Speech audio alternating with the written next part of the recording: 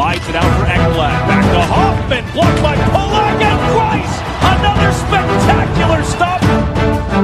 Broussard tees it up, and a save is made by Bobrovsky. Nelson. Barzal with the open net, and he scores!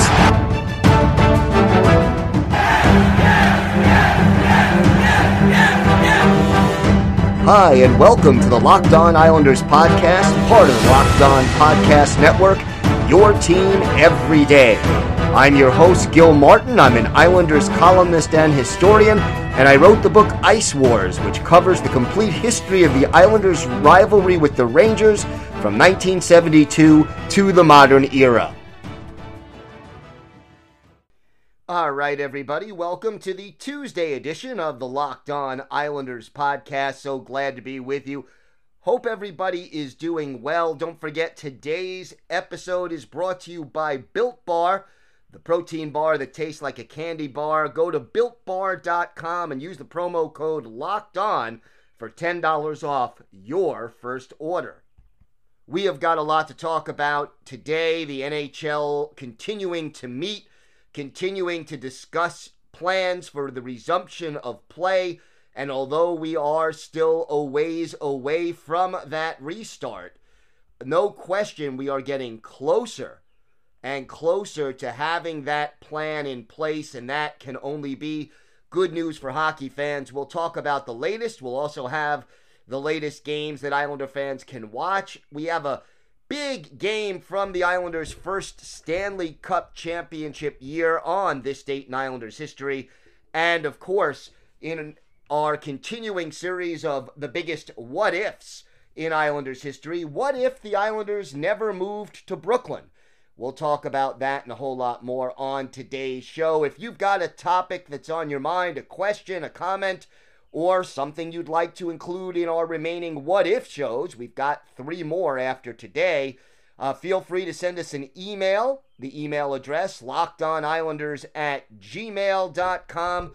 And if you mention your name and where you're from, we are happy to mention you on the air as we discuss whatever it is that's on your mind.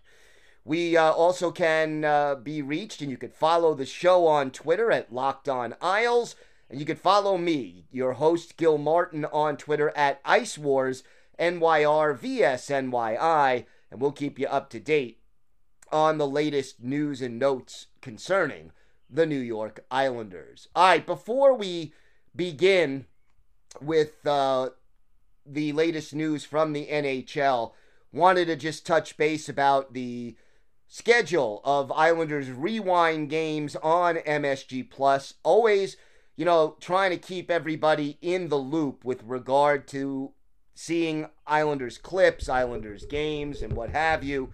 So we are just sharing this information.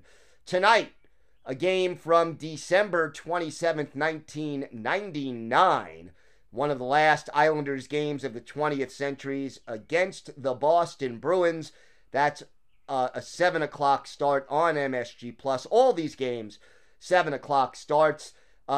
Tomorrow, Wednesday, we have a game from 2010, November 26, 2010, against the New Jersey Devils. On Thursday night, 7 o'clock, the October 8th, 2018 game against the San Jose Sharks. Got to get at least one Western Conference team on the schedule this week. And then on Friday, we have a game from April 15th, 1992 against the New Jersey Devils. So lots of action coming your way. No, not new games just yet, but at least we have a way of sharing some Islanders footage and, some games, and that, folks, is clearly a good thing, and it'll keep fans going during this suspension of play. As far as ending the suspension of play is concerned, what it's looking like more and more right now, and again, nothing is finalized, but according to Commissioner Gary Bettman, the NHL is looking at 8 or 9 potential hub cities that could host up to 12 teams in one location. Now, that's according to NHL.com. Toronto, Vancouver, and Edmonton have all expressed interests, but nothing, again, finalized. Bettman saying, I am told there can be enough capacity, and certainly over the next couple of months there will be more capacity. But the fundamental question, and we certainly can't be jumping the line in front of medical needs. So the old plan was each division would have its own hub city. Right now, we are looking more at 2 hubs, and there are advantages to that. Certainly, it means that no team would have to travel outside of their hub until reaching the Stanley Cup Finals. Either way, it also means you're going toward bigger cities. No fans are going to be at these games, regardless of which of the cities they mentioned or some of the cities that they haven't specifically mentioned. Those 3 cities are all in Canada. I'm sure they will try to have at least one location in the United States and probably one in Canada, but that's just, an inference on my part. But at the end of the day, the league trying to figure it out. Less travel. You can play every series up until the Stanley Cup Final without having any teams needing to move on. Again, the idea that play will continue with 24 teams means that only 7 teams would not continue playing, and those are teams that have no chance, realistically, at making the playoffs. The other thing included in this rumor, the playoffs would not necessarily be expanded to 24 teams, but 24 teams would resume play and then figure out which 16 of the 24 teams would qualify for the playoffs. So if you're an Islanders fan, you got to figure the Islanders would have to have a relatively strong finish in however many games they would play against other teams that are also resuming play in order to qualify for the playoffs. Now, the Islanders 1 point behind in the standings for that 8th and final playoff spot in the Eastern Conference, the second wild card.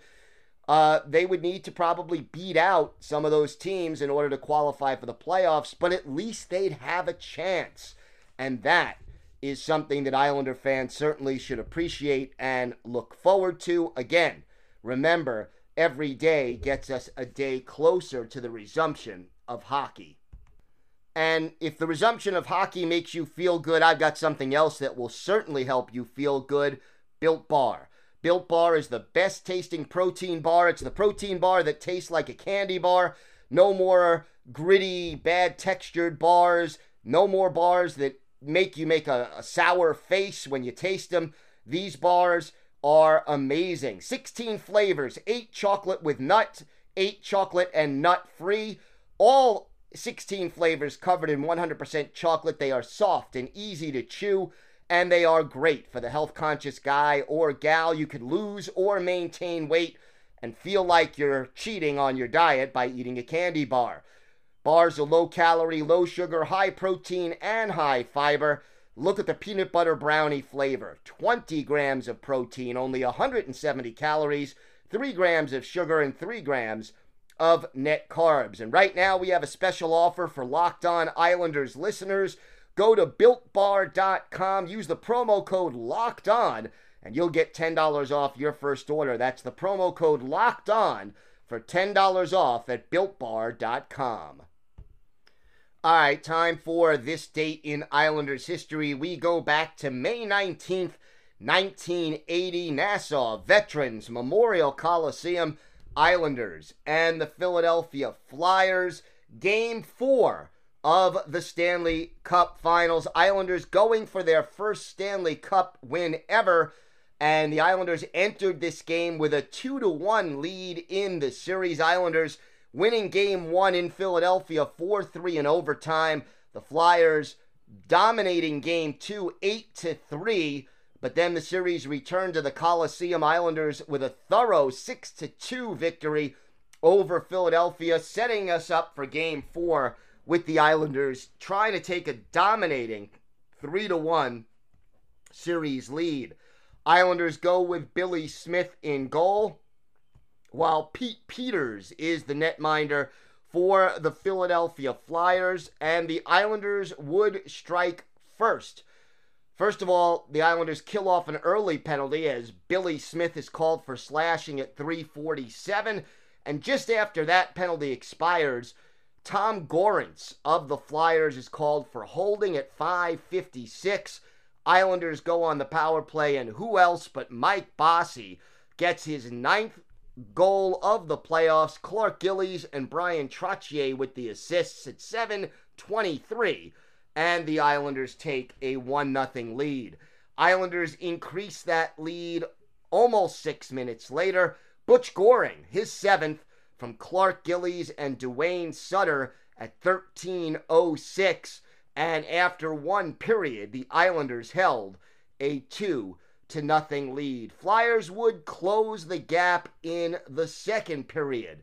Early on, John Paddock gets his first goal of the playoffs. Rick McLeish and Ben Wilson with the helpers.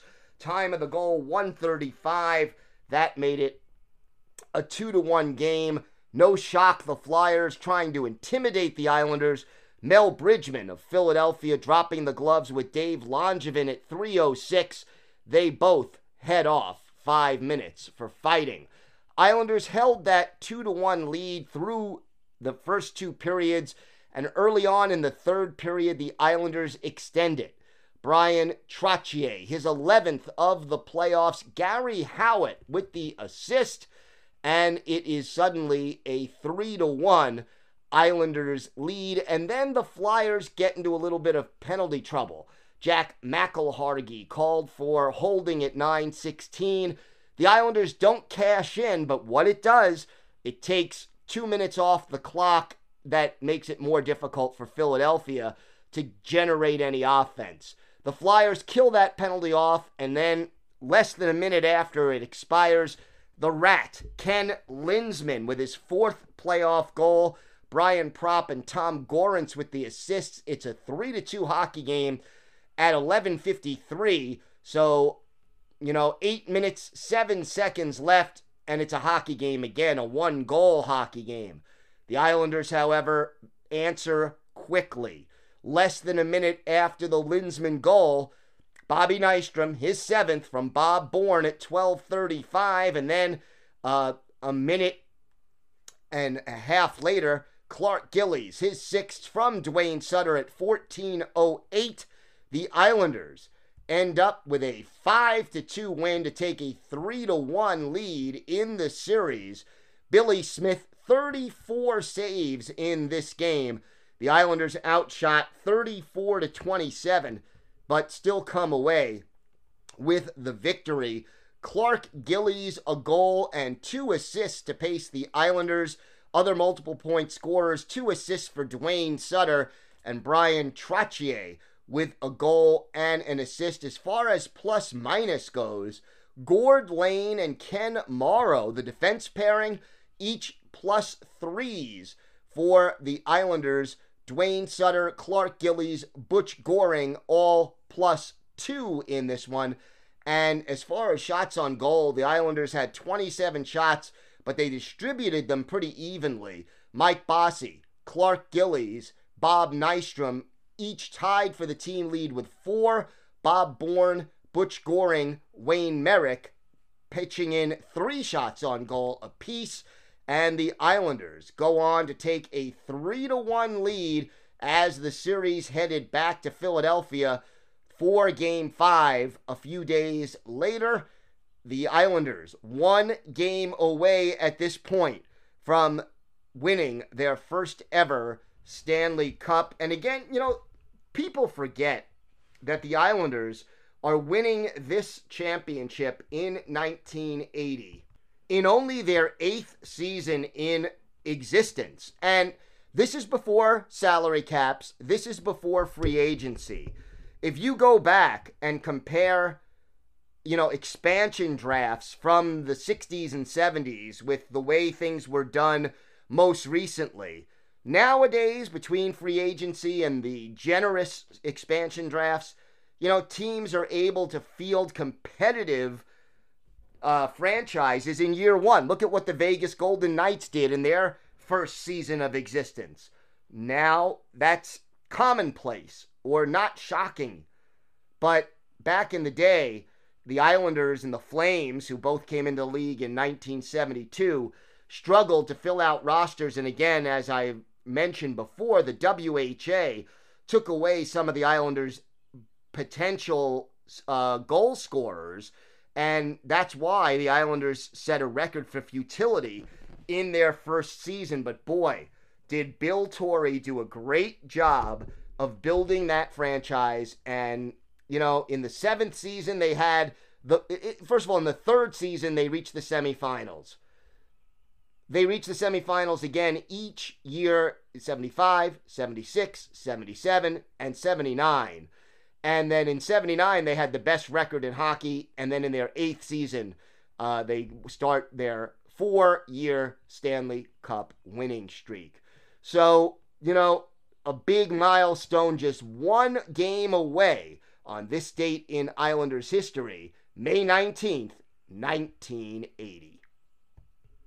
All right, time for our What If segment today. And the question is, what if the Islanders had not moved to Brooklyn in 2015? And, the move to Brooklyn was a complicated one. Charles Wang, the late Charles Wang, who tried to build a new arena at the Nassau Coliseum to renovate it. He wanted to build the Lighthouse Project, which was a major construction. It had a mall, it had a hotel, it had retail shops and all kinds of things in addition to a new and renovated Nassau Coliseum. That was defeated. Without getting too specific and too political here, essentially what happened was you had one political party running the town of Hempstead, a different political party running Nassau County, and some former politicians who really wanted Charles Wang to give jobs and play ball to relatives and friends of theirs in an influence situation. Charles Wang refused, and the Lighthouse Project never really got the full political support that it deserved. And of course, the lighthouse was not built. Charles was looking for an alternative. He ended up keeping the team in the New York metropolitan area by moving them to Brooklyn. Now, there were problems right away with the move to Brooklyn, and fans certainly had some legitimate complaints about the move. Certainly for fans further east on Long Island or fans not on the South Shore of Long Island, traveling to Brooklyn was not an easy thing. It involved either a train ride with a transfer at Jamaica to get home, which late at night after a game ended could take an hour and a half to 2 hours, door to door, or driving in rush hour traffic for a 7 o'clock in the evening game from Long Island to Brooklyn. So not the easiest place to get to. The issues with the ice were also certainly there. The piping that was in the Barclays Center was not up to NHL standards, and really the ice quality was not great. And even though the team tried to get players to not talk about it, you could read between the lines, and off the record, several players did express frustration with the quality of the ice. But all of that has to take a backseat to the simple fact that if the Islanders did not move to Brooklyn, there really were not a lot of alternatives. The Nassau Coliseum was not going to be renovated in time, and the Islanders in the old Coliseum could not make enough money because of the lack of luxury boxes, and the fact that the facility was outdated and worn down. They could not make enough money at the old Coliseum to continue in the modern NHL. The alternative, after the Lighthouse Project effectively died, was either move to Brooklyn or move out of the New York area. And there were a number of places that were in consideration. Certainly Quebec City came up. And I remember watching and covering Islanders games throughout the last 5 years the Islanders played their initial run at the Coliseum, the early 2010s, where, fans from Quebec City came to the Nassau Coliseum, wore Nordique jerseys and chanted in favor of the team, hoping that they would be able to move themselves to Quebec City. That didn't happen. Seattle, which has since been granted an expansion team, was another definite possible place that the Islanders could have looked into. They had ownership, that was interested. The arena wasn't built yet, and that was probably the biggest obstacle. The third location that a lot of people were talking about at that point was Kansas City, which had a relatively new arena without a sports team as an anchor tenant. I mean, right now, Kansas City does not have an NHL team, does not have an NBA team.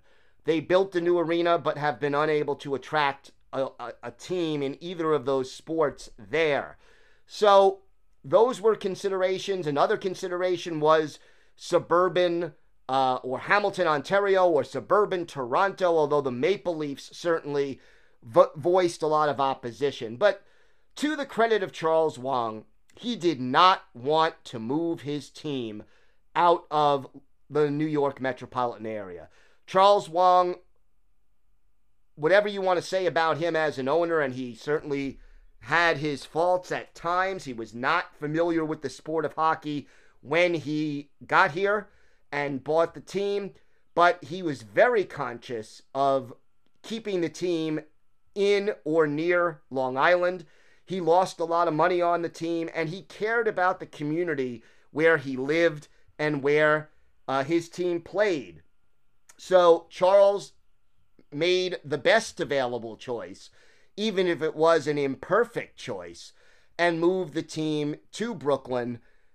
And look, it ended up being a temporary thing. The team played, 4 seasons in Brooklyn. The last season was a partial season. There were a few big moments there. The biggest one that comes to mind, obviously, the John Tavares double overtime game-winning goal that gave the Islanders their first playoff series win in 23 years, back in 2016. So that was a big moment. And, it was worth a shot. But now, I think in the long run, having this new arena near Belmont Park is going to work out well. It's more convenient for Long Islanders to get to. There will be a Long Island Railroad stop. There will be, a parking lot, ways for cars to get there. Hopefully it means a boon in businesses, bars, restaurants, and what have you nearby. And I think it'll be better for Long Islanders than the arrangement was in Brooklyn. But say what you want about the Islanders' stay at the Barclays Center. Without it, the New York Islanders, as we know them, as we love them, would not exist any longer. So thank you to Charles Wang.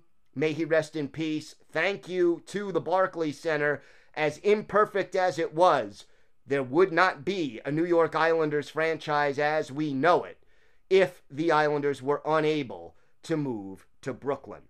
Well, that wraps up this edition of Locked On Islanders. Now tell your smart device to play the most recent episode of Locked On NHL. If you're enjoying the show, please tell a friend, a family member, another Islanders fan who you know, and you can help spread the word about the show also by leaving us a 5-star rating and a review on your podcatcher of choice. Have a great day, everybody. Remember, we're always one day closer to the resumption of hockey, and of course, let's go Islanders.